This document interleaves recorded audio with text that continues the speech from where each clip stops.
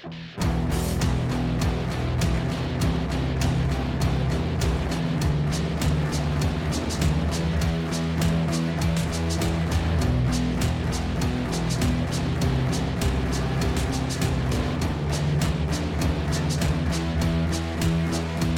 you ready to do this thing or what? You ready to go? You ready to go full Metal RPG style? Yeah, you want me to bring us in this time?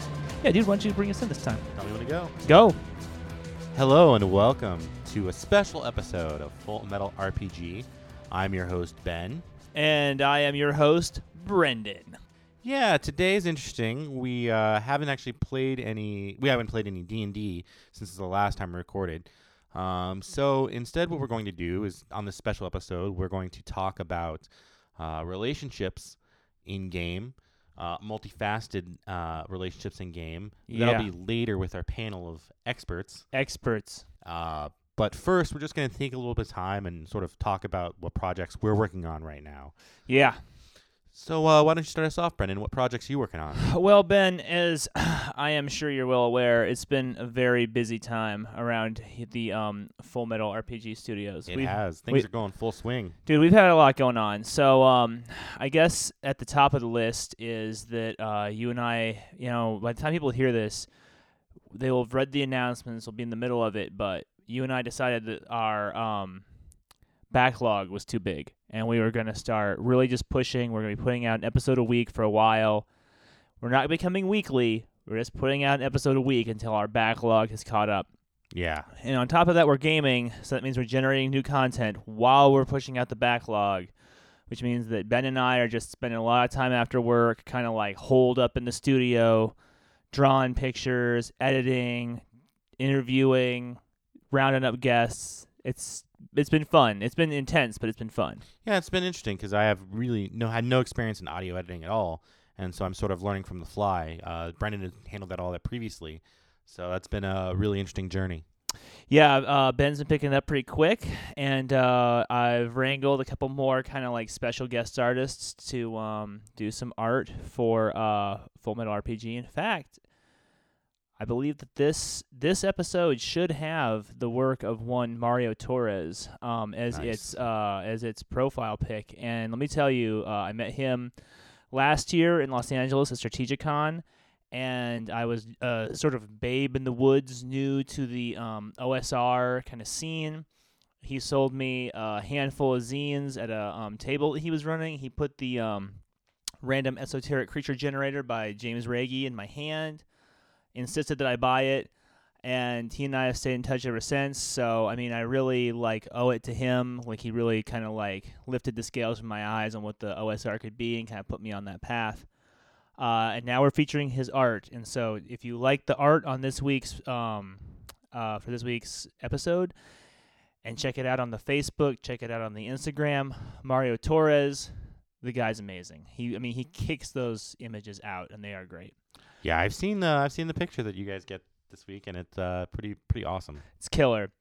Another thing that I guess now in terms of personal projects, I'm just gonna start out with another endorsement. I mean, it's a long time coming, and quite frankly, it's a little bit overdue. This podcast would not be what it is. It would not have the reach that it does. It would not have the audience that it does if we had not found our friends in England at Core Hammer. And if our friends in England at Core Hammer had not found us. We're very privileged to know Nate and Mark and some of those guys who run that amazing community over there of war gamers and role players and hobbyists. And they run a great podcast called Dungeon Punks, and they have a huge community over there called Core Hammer, and they write a blog under that same name. If you haven't checked it out, I highly recommend you check it out.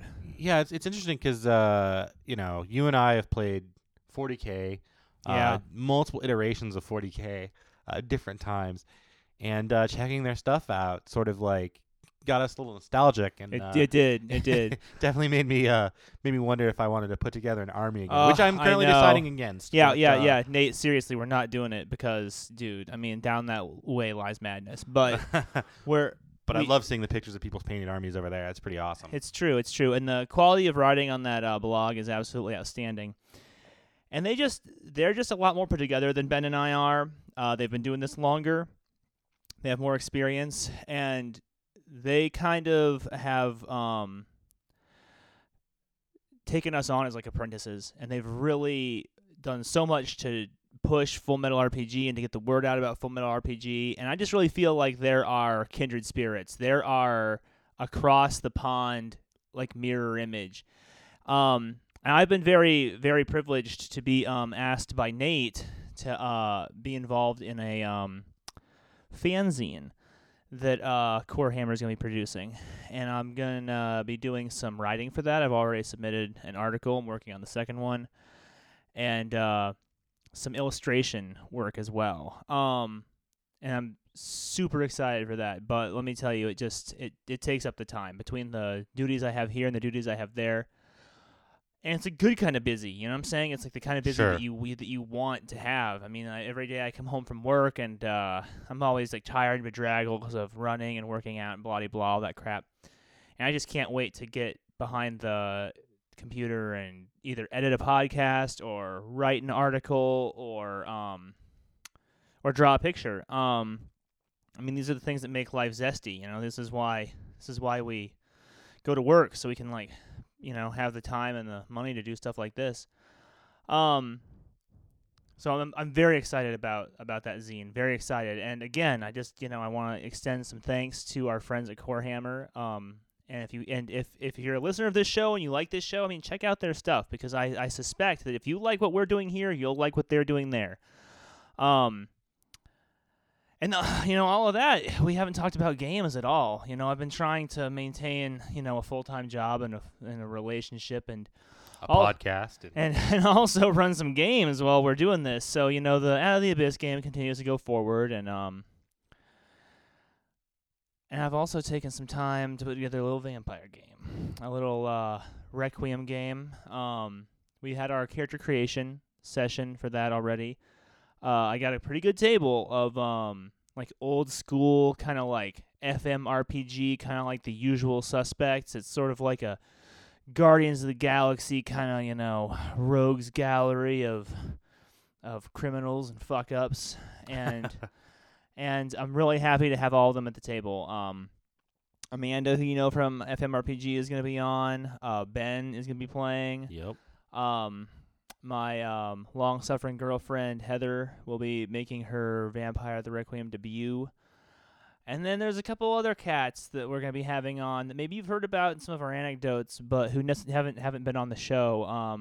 My buddy Mike, who is known for his Wraith games, will be playing. He'll be joining us at the table for the first time in a real long time. And my good buddy and also my work boss, Yona, will be joining us at the table.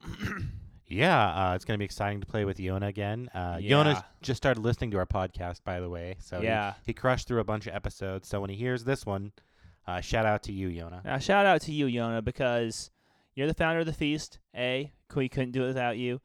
And B, you know, Yona was my friend before he was my boss. And I've always loved gaming with him. It's always been a special treat. And when I moved back to Phoenix, one of the things I wanted to do was sit down at the table with my friend and roll some dice. And we haven't had that opportunity yet. So we got the characters in the bag. And now we're talking about having a session in February. And that's only supposed to be like a once-a-month game, because there's a lot of people who are doing it that's kind of like they don't have the time for like a full game commitment. And that's fine. That's fine. So, I mean, I don't know. Do you think we've bored these guys enough with, like, all of the details of that game, or do you think that they want to hear more? I think you can tell more if you want to. Oh, all right. Well, I mean, look, if this sounds, like, eerily familiar, then, like, you know, just go ahead and fast forward a couple minutes, and then we'll catch up with you down there. But, so the premise of this game was founded back in the Iron GM episode. Where I talked about the one-off that I ran for some neophyte role players back in October. And I had such a good time with it that I thought to myself, wouldn't it be cool if we had an opportunity to make that a chronicle? And I sort of reached out to some of those guys to see if they were interested, and they had all vanished. Haven't heard from them. So I I put it to my group to see if they would be interested. Now, I'm a Requiem guy. I'm a Vampire the Requiem guy. As it turns out, most of the people in my play group are Vampire the Masquerade people. And so it was kind of hard sell on a certain level. I had to keep it at this like 1 day a month kind of thing, and then I had to say like I like a bunch of people who like I'm not gonna say hoping would want to play, but like people who I kind of thought might be more interested weren't. So I kind of put together this other group for this kind of like lower commitment kind of thing. But it's all people who are more ideologically kind of predisposed towards a Requiem game.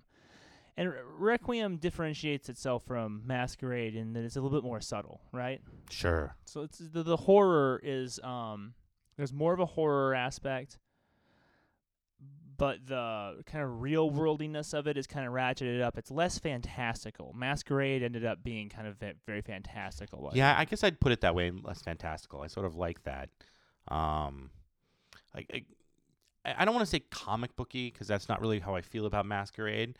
But there's certainly that sort of like kind of like powers and like like splashes that you could see on pages when you start thinking about like some of the Masquerade, especially later on in Masquerade, I would say. Yeah.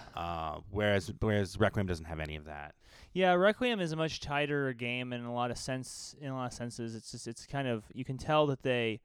Well, I mean that's really for the Shadows Run Radio Hour. We'll talk about that on that show. But the difference between those two games. But we'll just leave it at I prefer Requiem. Anyway, so the kind of pitch for this game is it's not really a vampire game, all right? Because I once had this guy who objected to when we can play vampires. So this is not a vampire game. This is a World of Darkness game. And you start out as humans, all right? And you work as criminals for the vampiric underworld. All right. Now, the philosophy that I have is that it takes a lot of criminality to keep the wheels on the sort of vampiric societal engine turning, right? Like there's all these things that vampires, they can't do for themselves.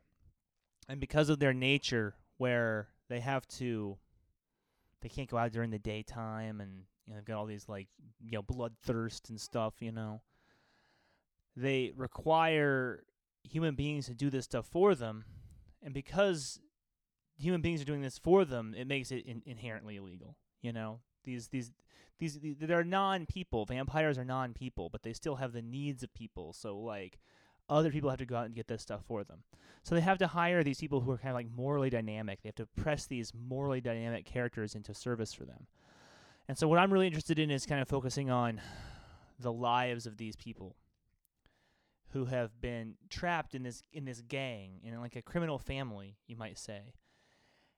And the thing about it is that once you're in, once sort of like the man behind the curtain, that like you realize that there's this supernatural world and that like vampires exist and that they're like hunting people and that the thousands of people that disappear every year are probably just ending up in wood chippers because like vampires are exsanguinating them. Once you've realized that, you can't go back to your life. It's like you're trapped. You're trapped in this maze that they have made. And at the same time, they're making you do the most horrible stuff imaginable. Because they're asking you on a daily basis to do dehumanizing things. In pursuit of their own food. So I just kind of want to see what happens when you put characters in this position where they're forced to do horrible things that they have no recourse. And like, how long essentially does it take them to snap? Because any LA noir, any LA crime story is about that moment where everybody snaps, So we're gonna see what happens, and I have a few kind of like plot points. That if you remember the Iron GM episode, you may remember some of these plot points, and they will come up. But after we cross those thresholds, we're going to move on, and we're going to see what happens from there. And it's entirely possible that the characters will end up becoming vampires. Or not. Or they could decide to steal a car and go down to San Diego and start over. Yeah, maybe retire in Phoenix. Who knows? We'll see what happens. Who knows? Yeah, it's gonna be completely organic, and that's one of the things that I have to say when you're running a World of Darkness game is kind of nice, because it's not like if the characters say, "Oh, we're all gonna get on a plane, we're gonna go to Tokyo." It's like you have an idea of what real world Tokyo is like. You know what I'm saying? It's not like in the Forgotten Realms where people are like, you know what? Fuck the Sword Coast, man. We're all going to Thay. We're all moving to Thay right now, and you're like, oh, holy shit, that's like a totally different game. I need to read the Thay book real quick. You know, you can probably get bullshit your way through Tokyo for like a couple of sessions while you're doing the work. You know. Anyway, that's just my little thought there. So that's kind of what I've been working on. You know, that's where I've been at. Like I'm also trying to read a bunch of books. I just recently came into a copy of Unknown Armies, which I'm just, you know, I don't know if I'm gonna. I just really want to highly recommend Unknown Armies. Yeah, it looks really fun. A little bit I've seen, it looks great. Yeah, I mean, if you're into occult role playing, if you're into the films of Clive Barker, particularly Hellraiser and Lord of Illusions. Especially Lord of Illusions, despite how cheesy that movie can be in certain spots. I mean, a lot of the Barker movies are cheesy, right? Definitely. But they're cheesy in this way that is like also awesome, right? So if you're into like Hellraiser and Lord of Illusion, I would and maybe Nightbreed, but whatever. I would highly, highly, highly recommend checking out Unknown Armies. The cover art is not particularly gripping. The description on the back seems kind of like, well, what? This doesn't, I don't know. What is this game? I don't really understand it. But you get into that book, and there are so many different campaign options that have been built into it, and the way that your character progresses, it would literally take you, if you were to take the White Wolf model, it would take you something like 4 or 5 separate books to do what Unknown Armies does in one book. It is just fantastic. It is fantastic, well written. So that's what's going on with me. How about you? Well, you know, after learning how to edit here and going home a few hours before I hit the sack, go back to work, I've started working on my own game. I think I've mentioned that before. Yeah. And when you say that, you mean you're developing your own game. I am. I'm developing my own game. I think I've mentioned before as well. I've really inspired by certain genres of Chinese fiction. Yeah, what's that called again? Specifically Shansha fiction. I don't really, it's been games that sort of like,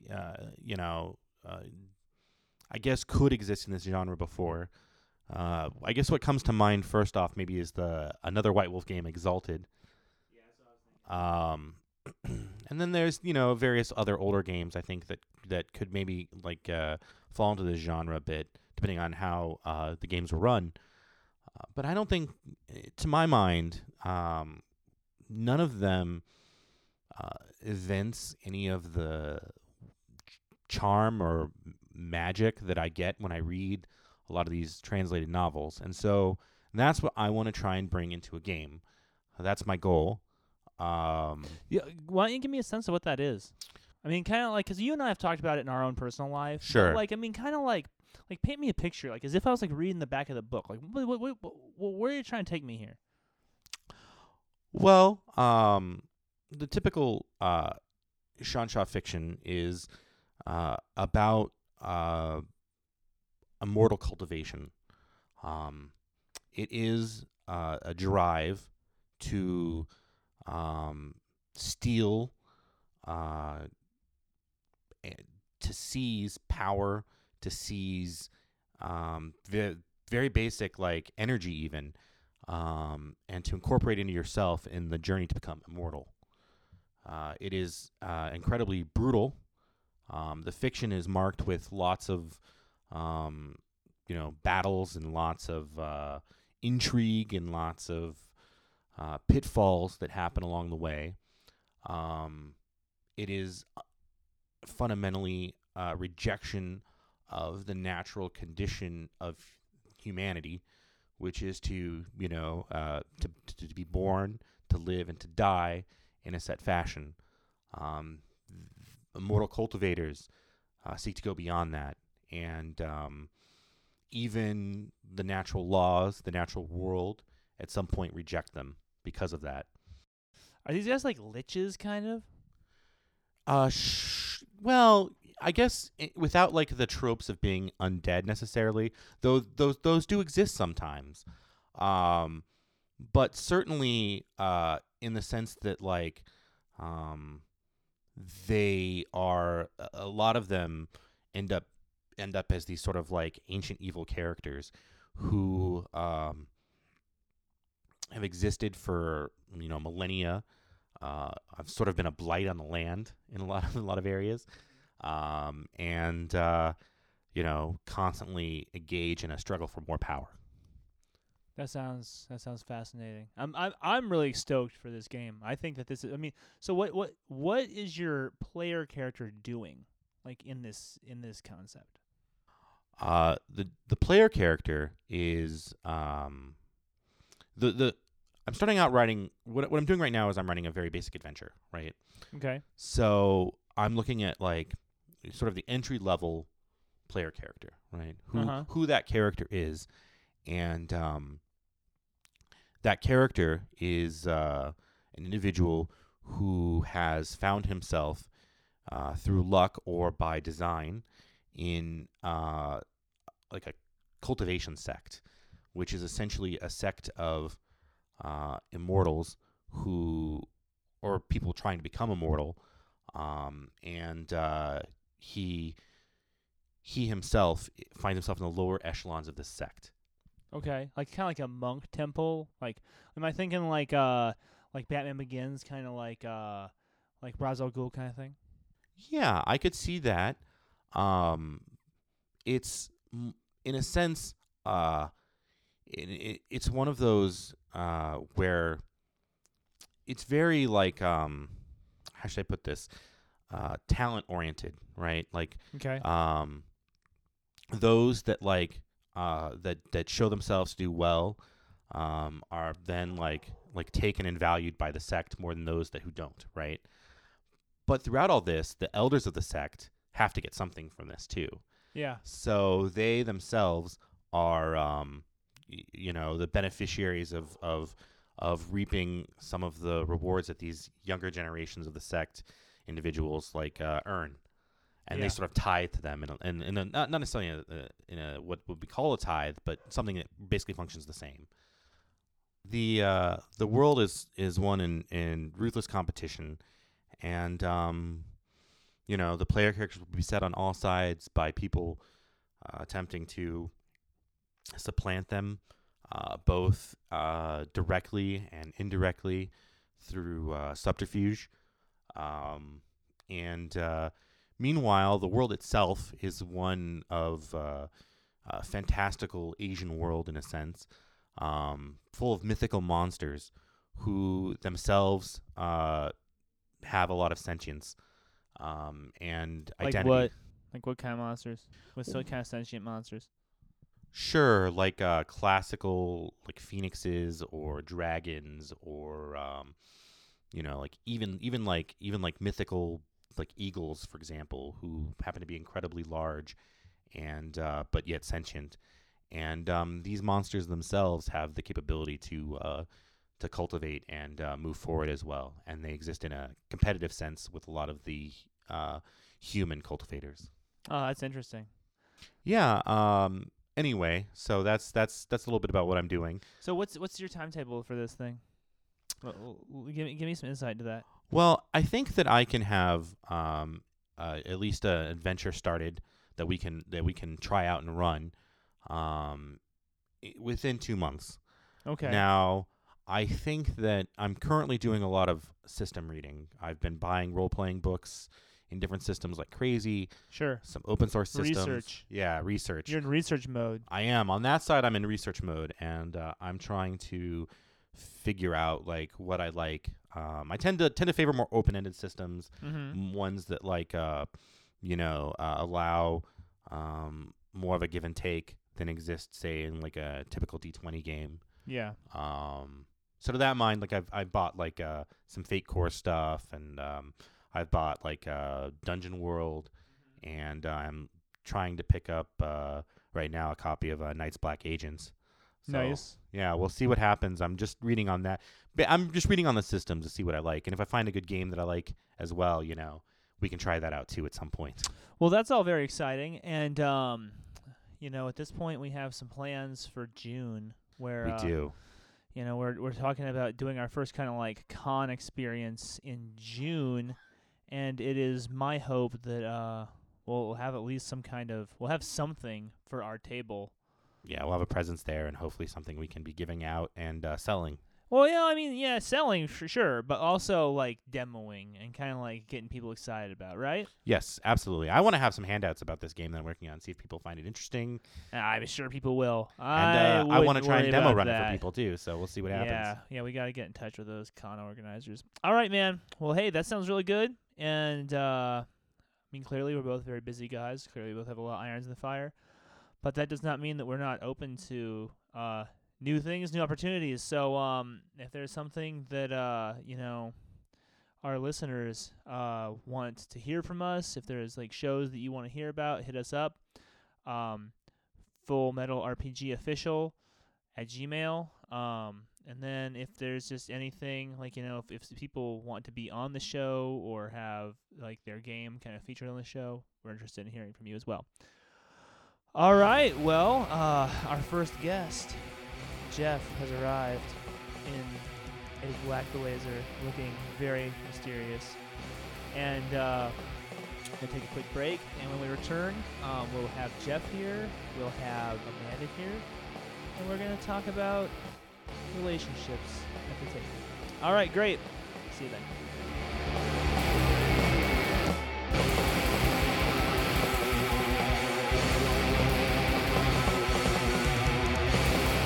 All right, so we are back from our break, and we've assembled our panel here. We have the mysterious Jeff. Greetings and salutations.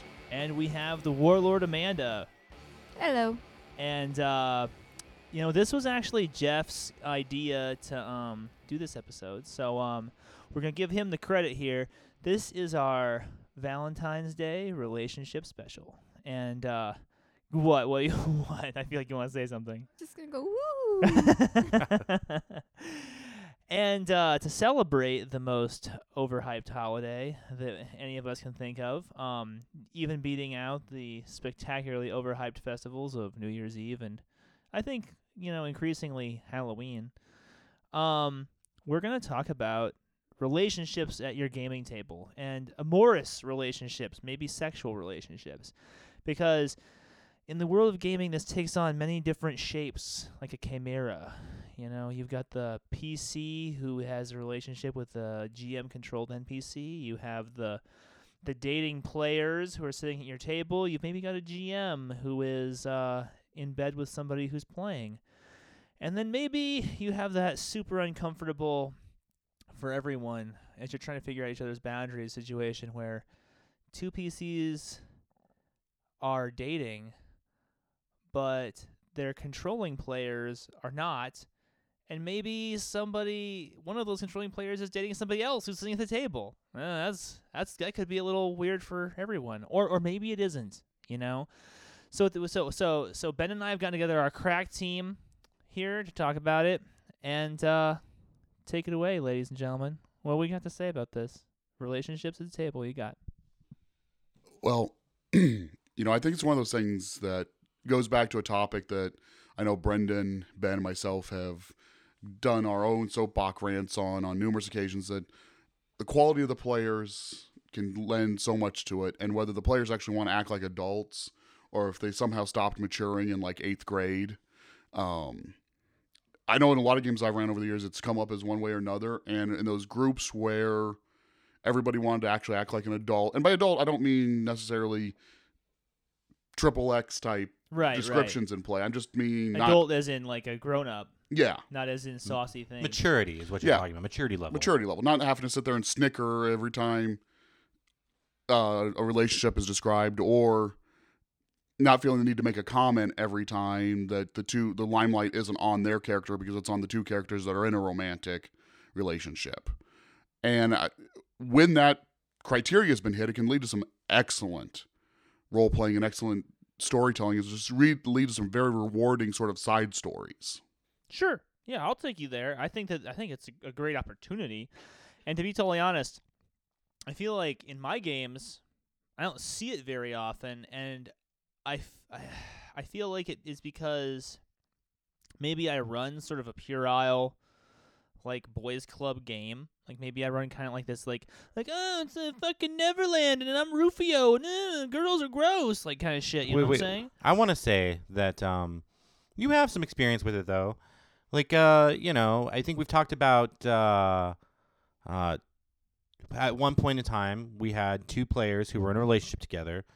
That would be AJ and Rachel. Okay. Who were whose characters at the game, I think this was Prague, Right. were not involved with each other, and instead, Right. one of those characters was seduced into a threesome Yeah. with another player character and an NPC, and she was incredibly uncomfortable during the whole thing. Oh yeah, no, she was. Yeah, we talked about this with the other Ben, a different Ben. But yeah, that did happen. Yeah, and I was have to pretty imagine upset with me. She was pretty upset with me. Well, I have to imagine some of that discomfort had to have come from the fact that she was in a relationship with another person at the table, like in the real world. Well, I mean, and she didn't know how to handle that. You just don't know where that discomfort was coming from. I mean, I still don't know her well enough as a person. I mean, we haven't interacted in many years since I left for LA. But I still don't know what her level of discomfort. I mean, I understand the level, but I don't understand where it came from. To be totally honest, I mean, she pitches to me a character that she says is based on a central character in one of those Laurel K. Hamilton books, like not the Meredith Gentry one, but the other one. Anita Blake. Anita Blake. Oh, Like this, The vampire porn yeah, novels. she says to me as her character pitch, my character is like Anita Blake. I mean, and those books are very saucy, right? And so I was like, I thought I was giving her a great boon where there was like, you're in this saucy relationship with a vampire, and then she was like quite irate, I think part of that there might have been that because I've met these people. I didn't play with them long, but she was very reserved, and Oh yeah. so I think part of it was that maybe she kind of wanted to be like an Anita Blake character, but she isn't, and so being faced with that made her more uncomfortable than she thought it would make her. Yeah. I mean, I think that's definitely happened at least once that I know of in my games. Like, not this Ben who's sitting to my left, and not the Ben who we talked to the other day, but another Ben who we used to game with. Very early on, I ran a game for just what was the usual vampire crew back then, and he explains to me that he wanted a character that would be a girlfriend. He wanted a vampire girlfriend character, and I was like, okay, well, what do you want to do with that? And he was like, oh, I don't know. He's like, I think he said like he had this idea. He's like, I want a Ravnos girlfriend. I'm like, all right. And he had dots on his character sheet for her or whatever. I was like, well, I don't want to make you feel uncomfortable, so I'm not gonna like, play it out in front of you, because we were much younger, and at this point, a lot of us in the group had not really had like a lot of girlfriends. I think girls had only just started coming around. Yeah, I mean, laugh. I mean, it's true. I mean, the I think that Chuck Klosterman said that if you wanted your kid to be abstinent in the 80s, all you had to get them was an Iron Maiden album and a DMG, and he is totally right. I mean, D&D is the ultimate contraceptive. Anyway, We didn't have a lot of experience with that. Girls were just kind of starting to come around. I was like, all right, you can have this girlfriend character. I'm not going to put you on the spot about it. And but tell me what you can, right? And how you want it to factor into the game. So what he did is he brought me a picture that he had Xeroxed out of a book, a different book, a vampire book of what she looked like, and then he would write in his writings for the game these little stories of like the little kind of like side adventures that they would have, and like I think that he would really write things like and then we made out and stuff like that, and this went on for seriously like 2 sessions, and I was like writing backstory to work her in, I think I was, doing some like girl in peril type shit, like pretty lame, but still, And then he just comes up to me before one game. And he's like, skittle this girlfriend thing. Just I don't want to do it anymore. It makes me feel weird. I feel weird when I think about it. And he was just out. He was just done. I was like, really? Are you sure? I'm writing all this shit. And he's like, no, I don't want to do it. I don't want to do it. So that was like the first. That was the first time I ever grappled with that. Yeah. No. Was I in that game? I think I was. Yeah, dude. Of yeah, course. I was You in were that always game. in those games. Yeah. This was the first New Orleans game. This was New Orleans Masquerade style. So Okay. you were playing a black dude. I was playing a black dude And without like comedic effects though. and the other Ben had a Ravno's girlfriend. So that was a wacky game. The more I think about it. Yeah. I guess I don't remember that. I remember microwave burritos, but I don't necessarily remember. Oh yeah, okay, that's for a different time. Yeah, true. Yeah. True. It makes sense though, because I mean, part of the role playing experience is if there's something you really want to try, it's a safe place to try it. Yeah. You know? Sure. Yeah. Right. I've had some players that we really explored some really great subplots with them using like the true love merit in Vampire, the ward merit, really forced them to determine what the relationship with this NPC creation is. Is this actually a romantic love, or is it like their biological child that is now all grown up after they've become a vampire? Or Wait, that they were then subsequently in love with? no, but okay. love. I mean, Like that's creepy and dark. I was exploring like, other aspects of love off of the Valentine's theme a little bit. No, that yeah. parent-child dynamic. Sure. So I mean, Um, because this all happened, and to our listeners, I pardon us if we digress into a very World of Darkness topic, because I don't know if this stuff gets dealt with a lot in fantasy, but we'll come back to that. But we do this a lot in World of Darkness, and Jeff, you have run a spectacularly long Vampire the Masquerade game that had like a ton of people in it, right? You had like 10 players or something ridiculous, right? Over the course of the entire campaign, I think we had 18 different Wow. players. Holy shit. That's wow. Okay, so you had 18 different players over the course of 10 years. Yeah. And it was a very mixed group in terms of gender. You had a lot of females and a lot of males. A lot of females, a lot of males. You had a lot of people coupling off outside of game, A fair number, yeah. and then you had some stuff going on in game. Yes. So take it away, man. Tell us what were your insights? Well, I mean, first off, just flat out, as I've never liked to run any scenes that get into anything past sort of the PG-13 in terms of what I'm describing to the players for romance. They can go read a Laurel K. Hamilton book if they want to read vampire sex. Yeah, okay. I mean, sure, whatever's right. And also because I just feel like it kind of ends up wasting time, because then you're just spending way too much time on one player and not keeping the main story moving. Okay. That having been said, I've had both player NPC and player relationships at my vampire game. Some of those were great. Give me an example. I think one of the most interesting ones we had, and I've kind of mentioned it one of the other times I was on the show, is I had a player one time trying to, and I've got a sort of signature NPC that was worked throughout my vampire world. He was sort of the character I always kept in the game. It was very amorphous exactly how old he was, but the players would find clues that this character was ancient. Mm-hmm. And he was always sort of there, never to help the players out of like the actual fights or trouble they got in, but sort of like that if I needed to steer them back around to a piece of information, or sort of just that I could use him as sort of the Deus Ex Machina character. I see. And one of the players had gone to him trying to learn a specific discipline that they thought he might know. Okay.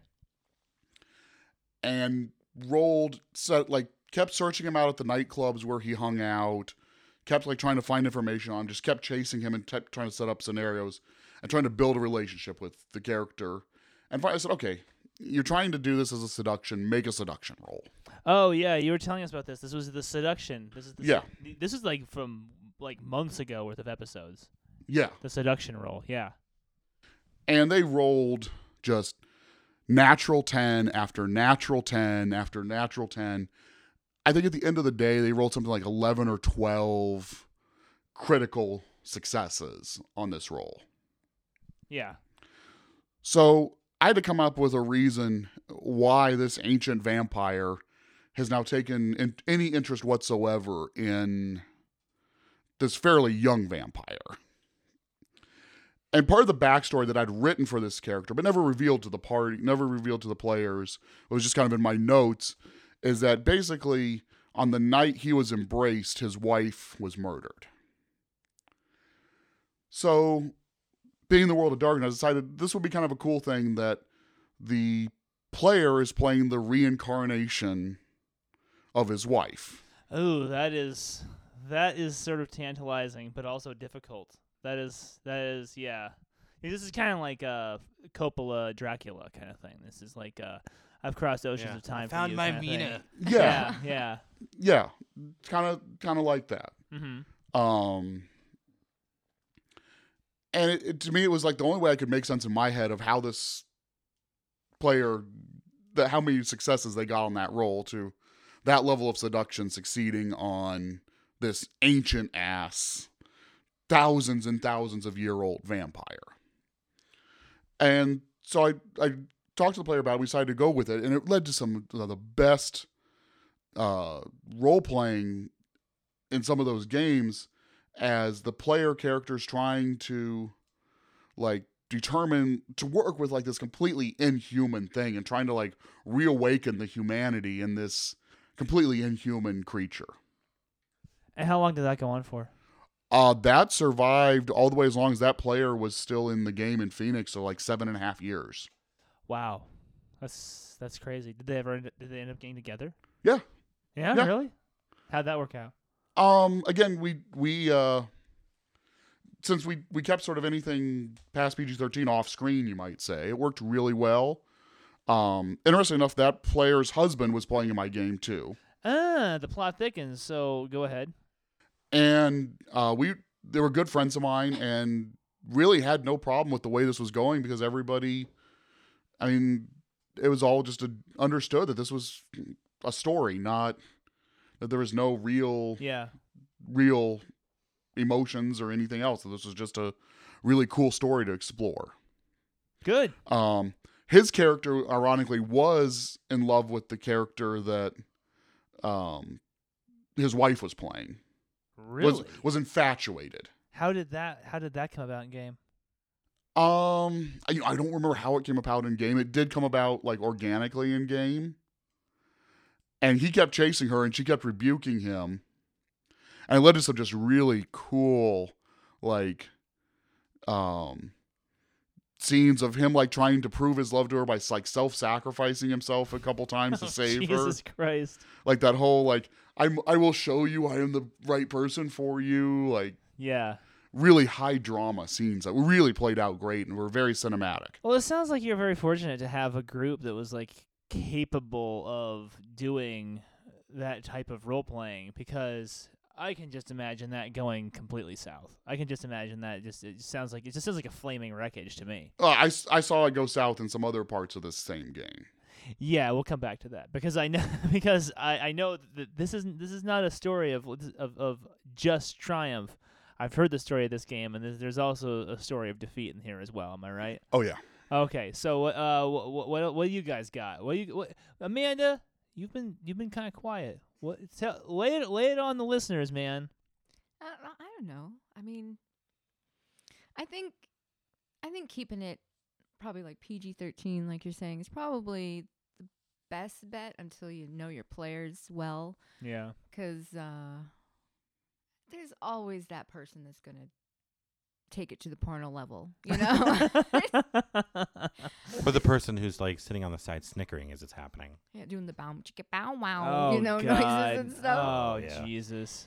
So until you know your characters, just don't take it there yet. But now you have some singular experience. Well, not singular, but you in fact did date one of the players in your games for a while. One.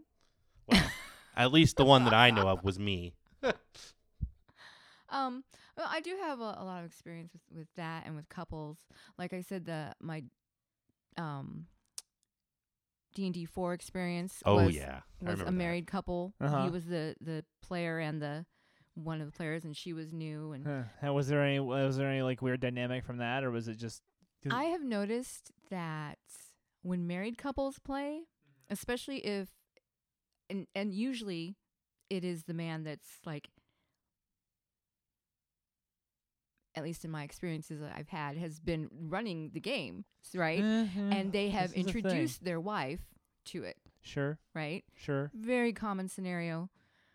But then the wives I've seen have always been like they always keep giving them the look like, what do I do next, honey? Like they don't say it, Yeah. but they think it, and you can see that they're thinking it, and the husband's always looking at him like, and you can read their expression. She's like, what do I do next, honey? And he's like, I can't tell you everything you do. You got to play the game. And it's weird. It's weird. That sounds like a frustrating situation to be in. Yeah, as a player it is, but on one level you can kind of understand it because usually the wife's new to it, Sure. and she wants some guidance, and of course she's gonna, her husband, that's who she's gonna go to for guidance. But on the other hand, you're like, just play the fucking game, Truth. Preach, Amanda. Preach. Now, you were in a game, right, with 3 couples, right? I was, yeah. Did this happen was it in that 3 game? couples? I was one couple, then there was another couple. I think this was 4 couples. 4 couples. Oh, It was wow. a couples game. Wait, It was who was this was weird. Like in the heyday of Fourth, I played in a group that was like, I don't know how we found these people. I was playing with Yona and his wife, and I was married at the time. And we showed up at this game that was being run by a couple. It was the dude in the couple was the GM, and he was bringing his wife into it. That was Taylor, right? Taylor and Lauren. And then another couple showed up to play, and they were both neophytes to the whole experience. And I know. I remember how you got into that. how It was that meetup group. Was the it- Girl Gamers meetup group. it was the meetup group, Girl Gamers the East Valley. Yep. Yeah, that my now ex-wife was a member of. Gamer Geek girl, Girls. Geek Geek girls. Girls There of the you East go. Valley. That's what it is. I am all for girls gaming, and they should be gaming, and I love that so many girls game now, but that just sounds bad. Well, I mean, I don't know. I had this one experience with them. At the time, my now ex-wife was doing a lot of activities with this group, and through it, she found this game, and the girls kind of got together to make it happen. That is exactly what happened. They I went to remember a- the story. They went to a sewing class or something, and they were all talking, and they were like, "Oh, our husbands all play these stupid games." But it's kind of interesting and curious. And my at that point, wife said something like, "Oh, well, I played these games too," because she was playing a lot at the time. We should have them put together something. And so then Lauren's husband Taylor had been really wanting to run something, so he put together a 4th E game. And so it was this really strange situation. I've never done anything like it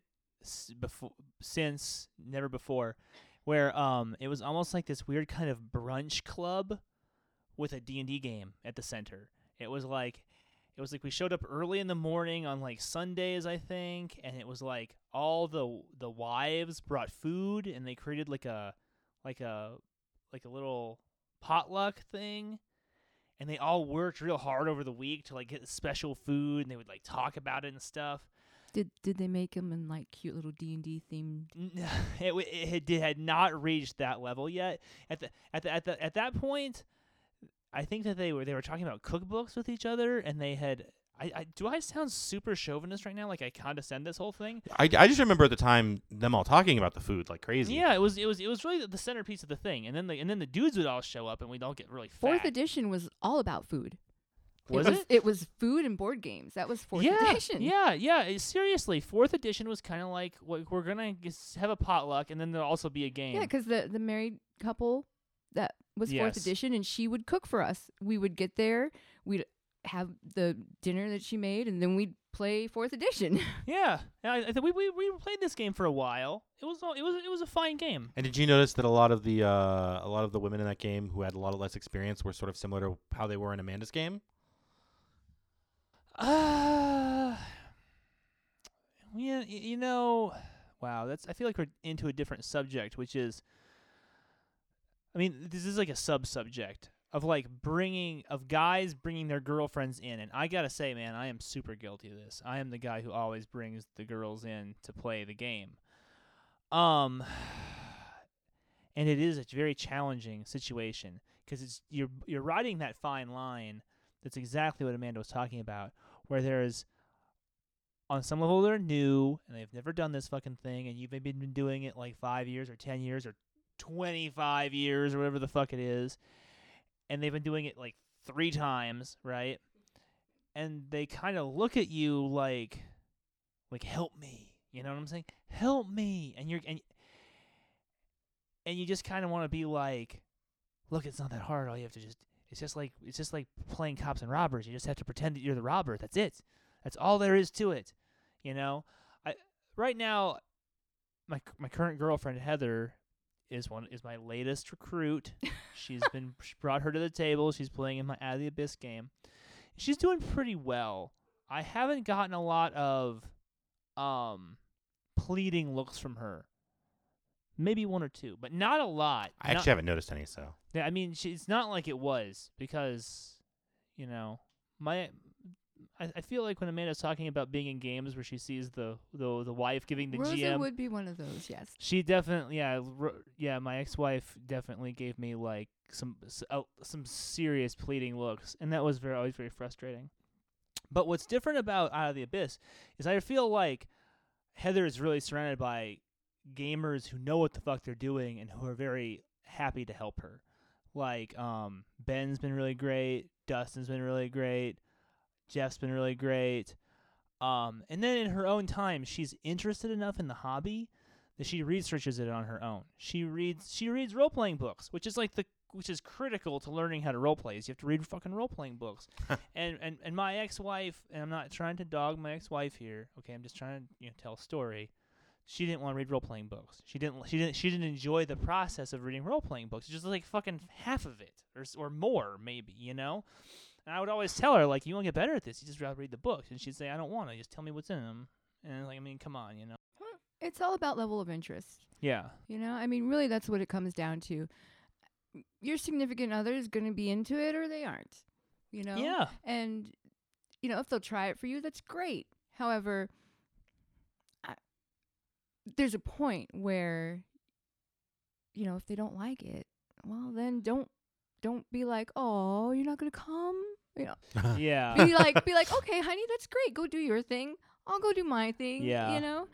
So I will say that I wasn't always as developed of a person as I am now, where there might have been in the past times when if Rosa had said, I don't want to play, I might have been kind of hurt. But then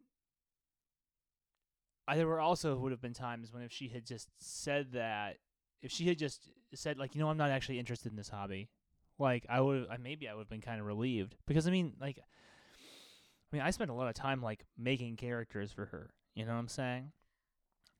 I cannot tell you how many times I've heard the heavy sigh from the guy when, like, 4th session and, something not too difficult like D&D, and she's like, which die do I roll again to attack? Well, I mean, it gets frustrating is what I'm saying. Yeah. I mean, like, so I have always role-played, and I've actually brought my significant others, males. You brought some dudes to the table. I've brought dudes to the table. Step up, dudes.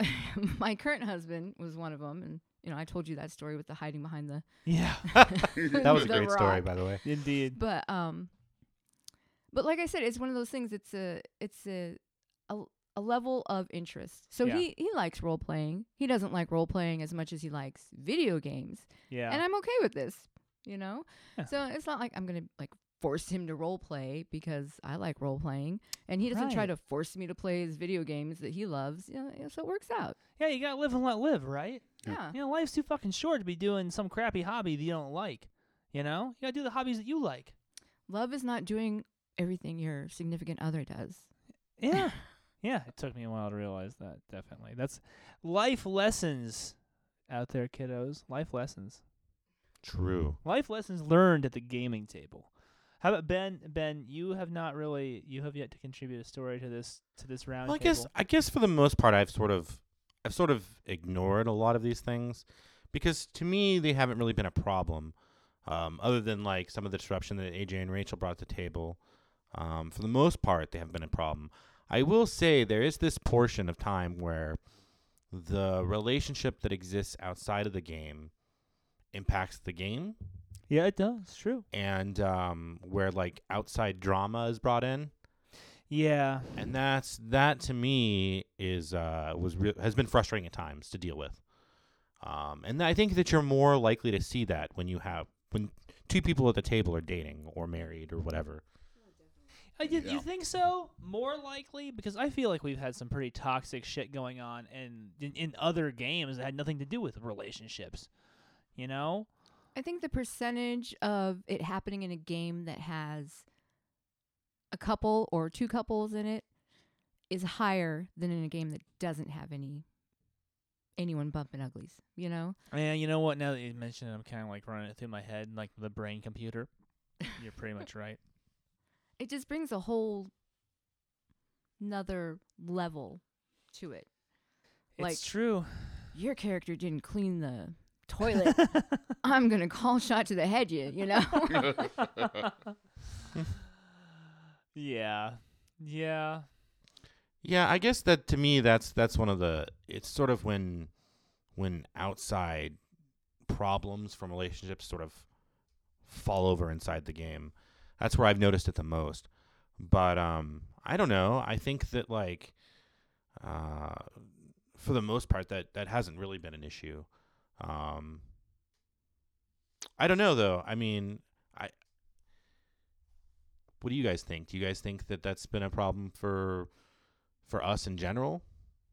Because we've had a lot of experience with this. I mean, Brendan and his ex-wife, Brendan and his current girlfriend. We played in, Brendan.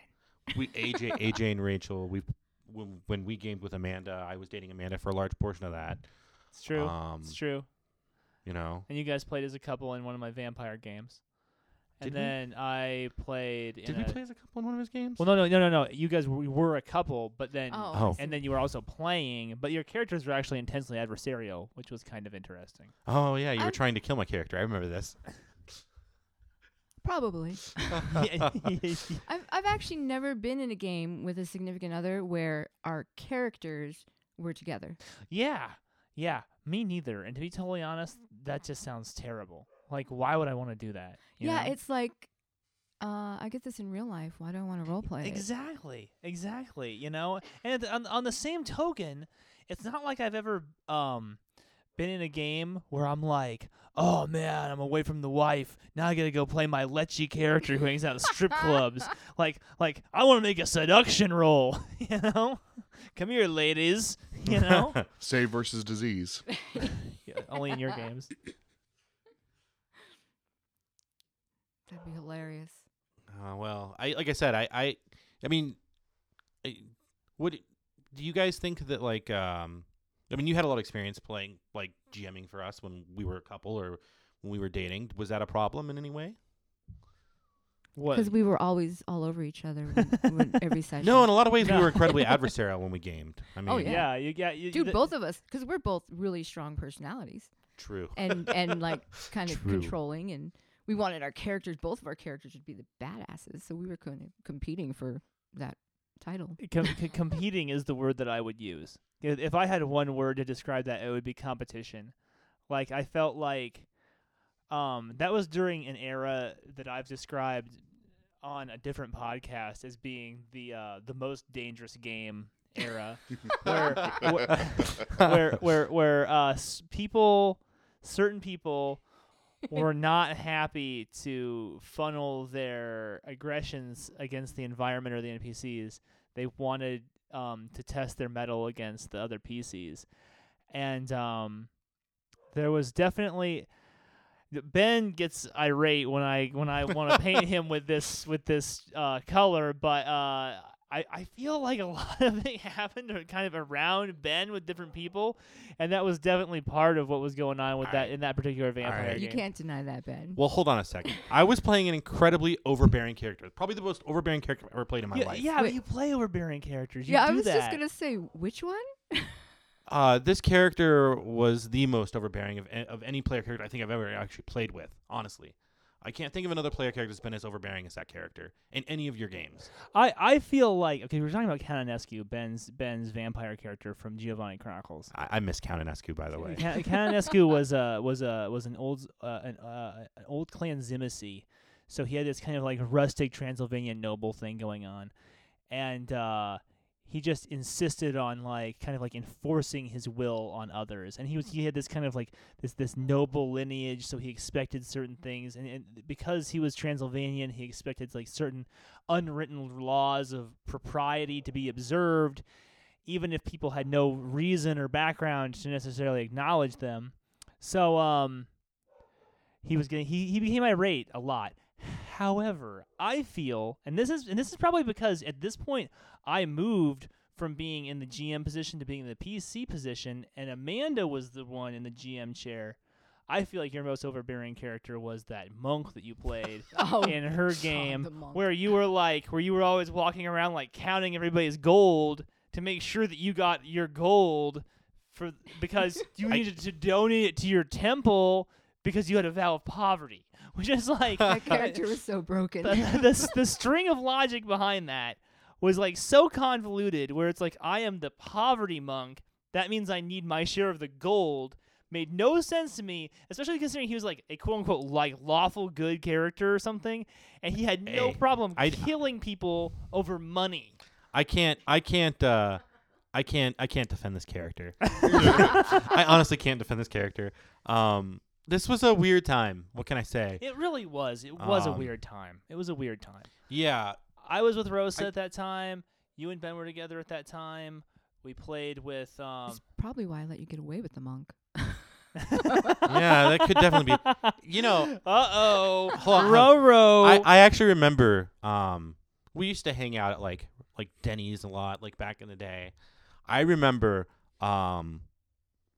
going over. I was at Denny's with you, and you had just gotten the Exalted Deeds book, and I loved that book. I and the hate that vile book. Book of Vile Darkness. Book of Vile Darkness. I liked both those books. yeah, I remember this, and so you were talking about this, and you were the one that put me onto the vow of poverty, if I remember correctly. I don't remember it that well. I do. We all should have taken the vow of poverty. And been playing monks. Yeah, no shit. Anyway, But that was a case though where like I don't know, we were dating and we were both looking at role playing books all the time, and our power level, I guess, sort of spiked a little bit because of that. level. We were over 5,000 or whatever. All right, Jeff. We're gonna bring it back in. We're gonna bring it back into topic now, real quick, because we definitely kind of got on a tangent there. But you have a tale for us of sadness and sorrow, right? You have a tale for us of the game that became rotted from within by the toxicity of the relationships. Yeah, I mean that's what ultimately led to the end of my long-term vampire game was Oh, I haven't heard this story. the toxicity of the relationships. The final group I was playing with was a very different group than the one I'd started with. Some of the players had only been I still had like I think one or two players that had been there for most of the ride. Most of the rest of the group was fairly new. One of the new players was the girl I was dating at the time. Okay, so that's relationship one. That's relationship one. We were still in touch with the people, some of the other players, specifically the one who had made the seduction roll on the Ancient. Mm-hmm. So every once in a while, she'd shoot me an email, like, of something she wanted her character to do, because her character was still alive in game. As an NPC. As an NPC now. Okay. Well, semi-NPC. Basically, most of the time was off, unseen. Every once in a while, I'd get an email from her like, hey, can you have my character do this? Mm-hmm. And I'd describe and like somehow tell that somehow the players would observe those actions. Nice. That's really cool you had that going on. I had another guy and his girlfriend in the game. Okay, this is relationship number 2. This is relationship number 2. His girlfriend wanted to start a relationship with one of the NPCs that I was running. Okay. I had an old gangrel, ironically enough, carried over from Brendan's Giovanni Chronicles game. Oh, okay. That I had played all through Brendan's Giovanni Chronicles, Sir Jakob, Uh-huh. who got into quite a few yelling matches with Count Inescu. Yeah, those two like to yell. I don't think they ever actually, though, came to striking blows at each other. Not at all. In fact, I remember a couple of scenes later where we were like on friendly terms. Yeah. They would just sit there and bellow at each other. But I had now taken that character and brought it into my game as an NPC because I needed a character that was basically at that power level. So why reinvent the wheel when I've basically got one completely statted out with backstory and everything else? Yeah, indeed, right? So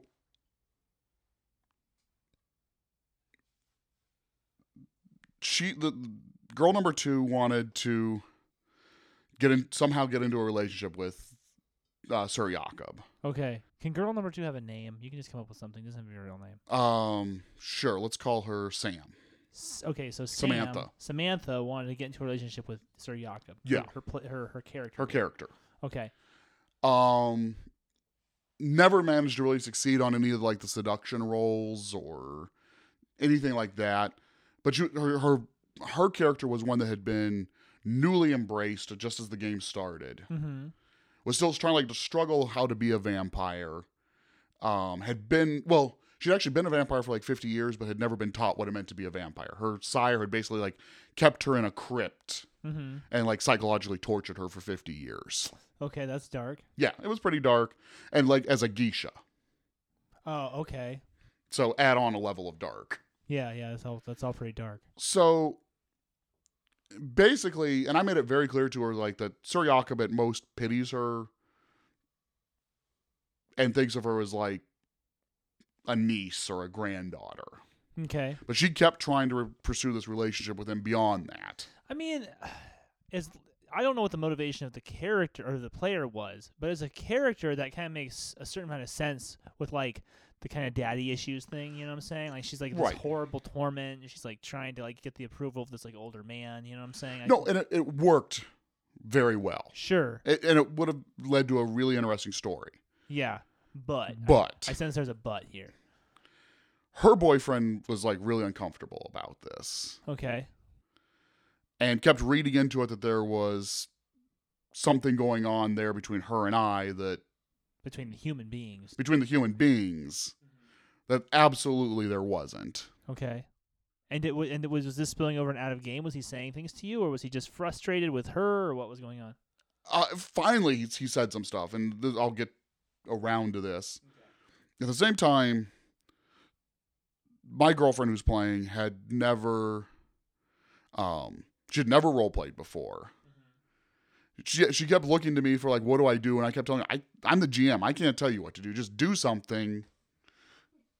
Ask one of the other players. And then, and she would get mad at me because I would not tell her like the secrets behind my game universe. Oh, she wanted like insider information? Yeah, she wanted insider information. Like, no, I'm not telling you like the massive backstory. Smack bitch. One time, and this was kind of as the relationship was crashing and burning, I found out that she'd actually gone into my game briefcase like was flipping through my notebook. Wow. Which, I mean, I'm sure everybody out there is cringing at this thought. It's a game, people. It's a game. Well, unfortunately, the notebook that I'd left in there was not actually the notebook for that game. And that's how I figured it out, because sometimes she kept trying to do things in game that were from a notebook I was working on for another game. Are you serious? I'm dead serious. Oh, I never heard this. Yeah, like she would like, well, I want to go over here to confront this guy. There's nobody over there by that name. But I knew that I'd written that scene as prep material for another game I wanted to run later. Oh my god! So she was crazy. I'm hearing she was crazy. Well, I mean, she she thought she didn't realize that she'd been looking in the wrong notebook because I didn't label the notebooks. I think what Amanda's trying to say is that this person's priorities were like very weird. Yeah. And, like her motivations and I'm sorry if I'm filling in. No. Yeah. So So then I found out she was seeing somebody else. your girlfriend Yeah, was seeing somebody else. yeah, In real life. in real life. Yeah. Okay. So That's pleasant. That keeps getting better. Sorry. So Did you kill her character? Tell me Well- you killed her character. I don't remember. Aw. But the game was still going on. The game was still going on. Was she still playing? She played for 2 sessions after I found out that she was cheating on me. And you allowed her to? You were like being magnanimous? I was- What was your? What was I was your- just still like trying to, like, You were processing. yeah, I was processing. Yeah, I get that. Gee, I don't get that. I would have been like, why don't you go spend time with your new boyfriend? Because we're gaming here. You know Well, what I'm saying? I mean, because I'd I'm found with you on out that one. like, I'd found out third party that she was seeing someone else, you hadn't confronted her on this yet? and I was trying to decide how I wanted to do that. Oh, Jesus, 'Cause- dude. Well, because there's that like, is the information I found that I was given real, or is it not? So I got to think about this, determine the person, what possible motivations the person who's telling me this might have elsewhere, because you don't really want to throw that accusation out there without having some Yes, you do. background. Yes, you do. If you do, you have to know. It's your relationship, you Right, know? but and I think you have to think about. I had to think about ways to figure out how I wanted to do it in such a way that if I was wrong, I didn't train wreck the relationship. Because this was, like I said, if you asking whether your significant other is cheating on you train wrecks the relationship, it already wasn't going to go any further. You know Yeah, what I mean? I'm very much a believer in being blunt. So just be like, hey, I heard this funny thing the other day. Yeah. Is it true? I mean, I think we were a lot younger back then. You were still in Yeah. college, right? Was this when you were doing your post grad? this was when I was doing my post grad. So I mean, we were still young. We were still making. I mean, Jesus, I was still making like fucking young man mistakes even just a few years ago. So I don't know if there's ever any moratorium on those kind of mistakes. Where you're like, oh yeah, I'm immune to that. But I mean, in terms of life lessons, I agree. If we're gonna go to tough talk life lessons, I'm with Amanda, which is like if you can't look your partner in the eye and say, I heard a funny thing, and I just kind of want to hear your thoughts on it. Without some kind of fear of what's gonna happen, then done. It's already over. It's already over, man. No, I agree, but I think there's a way you approach that though in such a way that Well, certainly not being immediately accusatory, but just saying. yeah. Well, Yeah. Well, anyways, there's a difference between, hey, bitch, are you cheating on me? Blah, blah, blah. And I heard this. yeah. Tell me Yeah. if it's true. No. And of course, hindsight. 2020. So that went on. The game went on for 2 more sessions after that. Okay. I broke up with her. Said, obviously you don't want to be with me. That's fine. But I also don't want you in this game.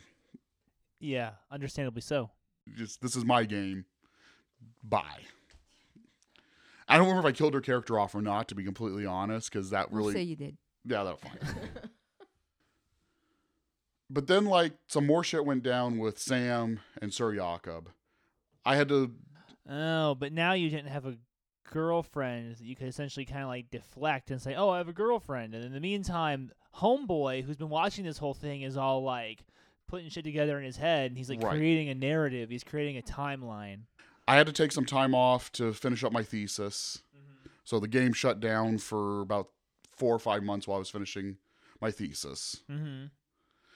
And during that time, homeboy and her had some big fight. The whole group just fell apart at that point. As everybody's taking sides in both my Yeah. breakup with my ex, their fight. Everybody's throwing dirt around without actually anybody having solid stories. At which point, I walked away at that point. Never walked back to that game. So it turned into high school. grade school. I mean, That's interesting. That really sucks. and I mean, that was the death of a game that had been going for about 10 years. Didn't one of them write you a letter or something? Yeah, I got a letter a couple years ago from Homeboy, like apologizing, Oh. stepping up, and I wrote him back, and we've never really talked after that. That's Oh. nice good, that he actually though. Yeah. No, I stepped mean, up he to stepped plate there. up. He's not with Sam anymore. Well, I imagine not. It sounds like their relationship was kind of toxic. Yeah. But I mean, that's an example of where the whole like in-game romances can go Kabooey. actually like radioactive fallout. That is definitely a good example of a very, very out of control bad situation. I mean, that was bad. Yeah. I mean, and you know, looking back, yeah, maybe now, many years down the road, there was things I could have done to like head that Yeah. train off at the pass and prevent it from spiraling that way. No. No. But there at the wasn't. time, I certainly didn't have those tools. Well, I mean, here's the thing: is you did the very best you could with what you had, right? Well, I mean, Don't we all? You know, we're always. I mean, I have never sat down at the table and then just sat out and been like, I'm gonna be a fucker today. I'm just gonna fuck everything up. I'm just, I don't care.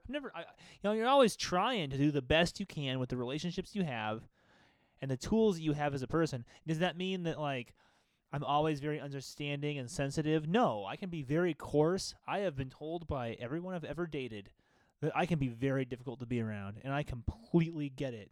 Completely get it. I look at my own fucking behavior. I don't want to be around me sometimes. You know what I'm saying? Sometimes I don't. Sometimes it's weird being me and having to live with being who I am. You know what I'm saying?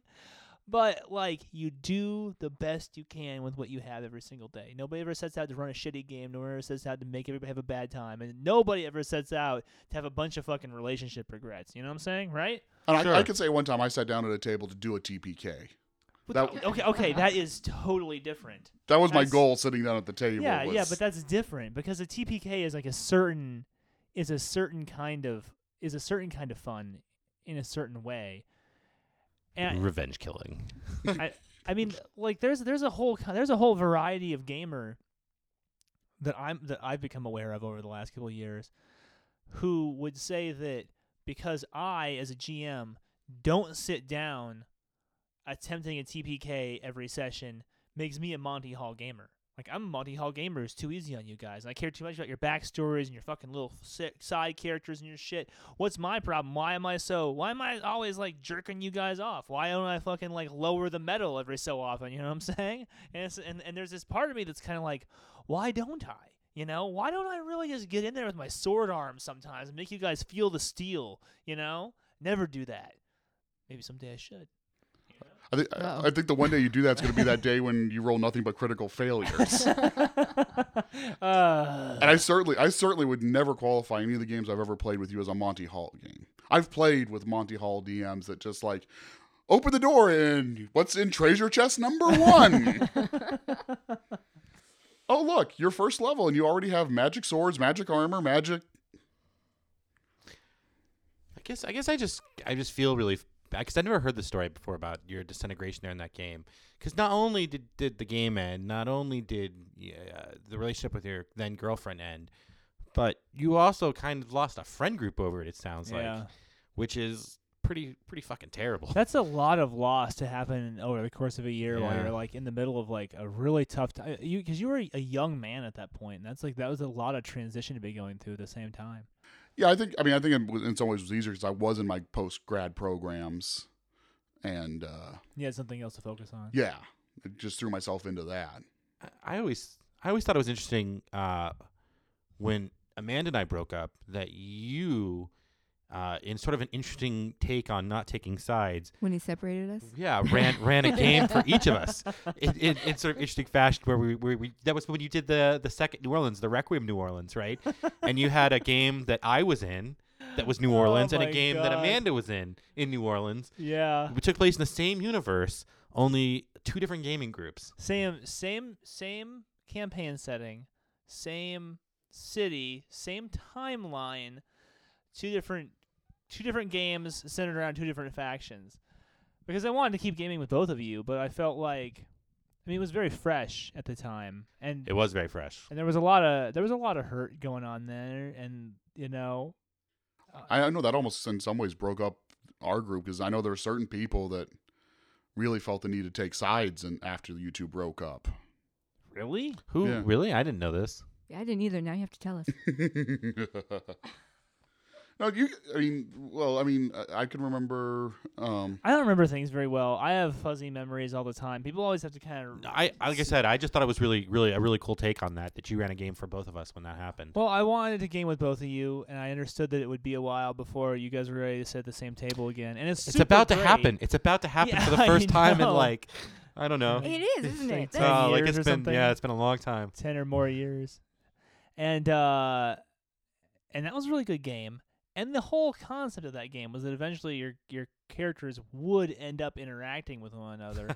But I thought that by that point maybe there'd be some time and some distance and some healing and whatnot. We didn't even get to that point, though. The game sort Yeah. of spiraled for other The game reasons. fell apart. My games tend to fall apart. Well, that one fell apart to other like interpersonal things, I think too.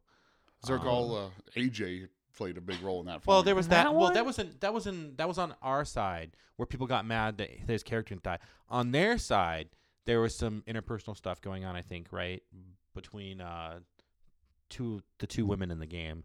Oh, I don't know if that had to do. Is that what brought into that game? No, that happened after the game. Well, I seem to remember. I remember because I used to talk to you about how that game was going at the cigar store, and I seem to remember.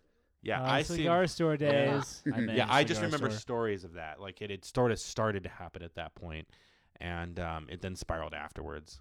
So Yeah, well, all avalanches start with like a little snowball or whatever, right? true. So, or some little rocks or something. I think I was conflating avalanches and snow slides or something. Anyway, mixed metaphors. Anyway, I just want to say I appreciate that. That was really cool. Well, hey, Yeah, yeah. it was. Cool, man. And I'm happy that we're all still friends, and I'm happy to have you guys both at my table. And that's like one of my favorite games. That fucking New Orleans game. That game was so fucking fun. Had so much fun with that. Doing I the had a two blast groups. too. I've always wanted to do that again. Like the split groups operating in the same storyline and seeing how they both come at it from different angles. So much work, though. Oh god, I think that was the number one thing that ended up killing it for me because I was putting so much fucking work in that I game. mean, It you was were running exhausting. twice a week on Friday and Sunday nights. Yeah. And one group was significantly further ahead than the other one was. So I had to always be going back and being like, wait a minute, well, like what's in this room? Like have those other guys been here yet? Are there footprints on the ground? Are there not footprints on the ground? Things got a little hairy with that. What I've always wanted to do in that genre. Now we're getting really far off into the field. We're wrapping it up. I mean, we got another 5 minutes talking, so we'll talk about what you want. Talk amongst yourselves. I've always wanted to run the two group as a fantasy with one group of villains trying to take over the city and the other group of heroes trying to stop them. Oh, that'd be cool. And run it up like on alternating nights for a while until you get to the point where like everybody's plans are now going to fruition. Then literally stick the villains in one room, heroes in the other. You're moving the final plans forward, and then finally have everybody come into one room. There's with the big final battle laid out on the table. Put your miniatures down, and You are such a sadist. Other people's player characters. People are like, I named my magic weapons, and they're gonna die. but I would make sure the players knew Greg. what this ultimate was going to happen My going into it. I wouldn't want to scimitars. do it with players that didn't. I mean, on some level, what you're saying is like, play the most dangerous game, but with kind of like a blinder. Yeah, So Going that- into it knowing that you're playing the most Yeah. dangerous yeah. game. Knowing that Yeah. that the adversaries you are working against are not just the GM who always is going to be trying. No, don't have them not know. That's even no, better. no, Yes, you no, are that's the one that is sick. awesome. That No. would be amazing. Warlord It's like- Amanda. Yeah, Th- Lives that's up why to I'm her the name. Warlord. That's I would Warlord totally Amanda. have them not know, and then have them in the two separate rooms. It's awesome. And then the big reveal that you see your opponents walk in, and you're just like, what the fuck? It'd Aw. be amazing. I couldn't do it. I don't have it in my heart to do Oh, that. I You're have it just in you're my just heart. picturing everybody like being all like annoyed and frustrated at the table, and you like Oh, like okay, taking okay. that to the bank afterwards. I know if I did that, you would love it. Yeah. Okay. Do you remember that session that we did, that little like sub session when because you and Mike were always getting each other's grills about whose character's more of a badass. Oh, well, if I could do this, then I'd kill you, and if I could do that, I'd kill you. So we did that thing at I Denny's that remember one time. those toxic days. Right? But there was that one time, and like, okay, so all right, so we go to Denny's after fucking playing vampire, right? And we go there, and the two of them had consented. They had asked me. They had asked me to arbitrate a battle between the two of them. So what I did is I came up with I drew up a little opera house. Remember? I do. And the two of you meet in the opera house, and then you fought like Mortal Kombat style, right? This is their two vampire characters. This was Nicodemus the Ventru versus Canonescu the Zimissi, and I remember you won. You beat Mike, right? I did. And then he was really upset. Yeah, so there's a backstory to this. His and my character had set up very oppositional, right? Like he had gone away on a trip, and he'd already was kind of oppositional. When he came back, his player went away on a trip. When he came back, he'd gotten written into the story as a servant of a character who was chasing us. Now, none of us Yeah. knew that at the time, but I was playing this incredibly paranoid character who didn't like him to begin with. And so the moment he showed back Yeah. up, I was like, he sold us out to this secretive villain who's chasing us. I didn't know it was true at the time. Turned out to be true. And the Yeah, relationship. that was really funny because I set that all up with Mike, right? Yeah. And then literally the first time Mike's character walks into the room, and you're like, the villain was this guy, Count Yocalo. He was like the major NPC villain of the whole fucking adventure for this entire story arc. He'd And been just torturing us with dreams of him like traveling, Yeah. traveling after us. And Ben as Canonescu just points at him, and he goes, "He's working for Count Yocalo." And I was like, "Fuck!" like, did he see my notes? Did I say No, I something to didn't. I was just somebody? playing an incredibly paranoid character who didn't like Ah. him. He didn't like his character, and it spiraled from there. And so we were always at each other's grills.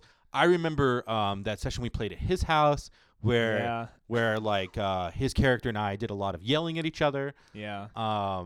And He it was trying to destroy your character in game, and I don't even know if you were trying to destroy him so I much. actually wasn't trying to destroy him. I was just trying to sort of like I don't know, like I was angry with him all the time, I think, in game, but I never really worked actively to kill him until like sort of the final scene in which he reveals himself. Haha, I am Yeah. working for Yocalo. so this is outside of the little kind of Mortal Kombat in an opera house thing, because we did this little kind of like, closed universe where these two characters could fight with their character sheets. I thought that was giving them what they wanted. It turned out that their bloodlust had not yet been sated. And really, at that point, I mean, so you slapped me on the wrist. This is my fault. So the climactic battle of the module happens, and they're in this big burning church, and they're fighting each other. And I don't even think Count Yocalo's not even there, right? Count Yocalo's not there. But he's working through Mike. He's working through Mike. Mike's his agent. Nicodemus is his agent, and there's like a book to be found, right? Yeah, everybody's fighting And- for the book. Yeah, everybody wants this book, and I want this book. I'm a mystic character. I wanted to take this book. I wanted to study its secrets and become more powerful.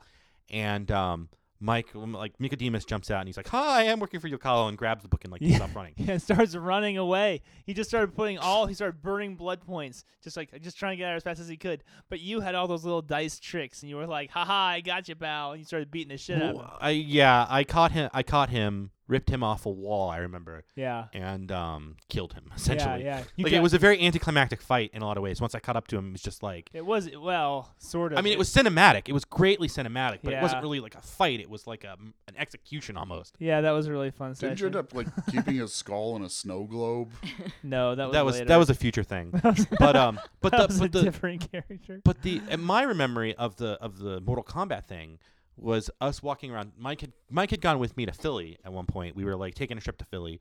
I was visiting some friends from college out there, and he decided he wanted to come along, which was cool. We went out there, And I remember we already started sort of our enmity between our characters at that point, and he was really focused on like his character could kill my character, and he was constantly talking about how his character could kill my character that whole journey, and I was just like, no, you can't, no, you can't. That boggles my mind. And you guys like walking around the streets of Philadelphia, like talking about a vampire game that was like going on hundreds of miles away. Hey man, we loved that game. We all loved that game, and it was like a huge portion of like our enjoyment at the time.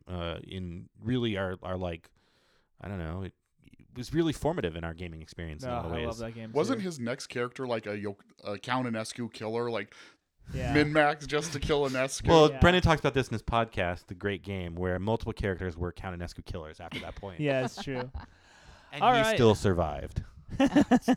We never did finish that game. Maybe someday. Maybe after we all retire, we can all get together and we can play the last book in Giovanni Chronicles.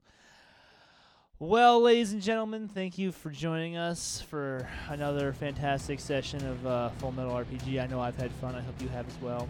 I hope that these stories that we told here were somewhat inspiring, and not too much, just kind of like, you know, face withering in terms of their horror.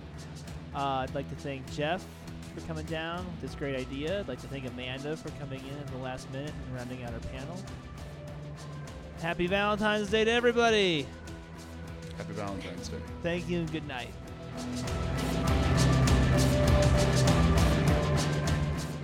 Thank you for listening to this episode of Full Metal RPG. Our intro music is Abyssal Plains by Legion. Our break music is A Murder in Space by Blowed. Full Metal RPG is available on iTunes, SoundCloud, Stitcher, and Podbean. If you enjoy the show, please take a second and leave us a review. If you enjoy World of Darkness games, please check out our sister podcast, the Shadowsworn Radio Hour. Follow Full Metal RPG on Facebook, Instagram, and Twitter. Thank you all for listening. Have a great night.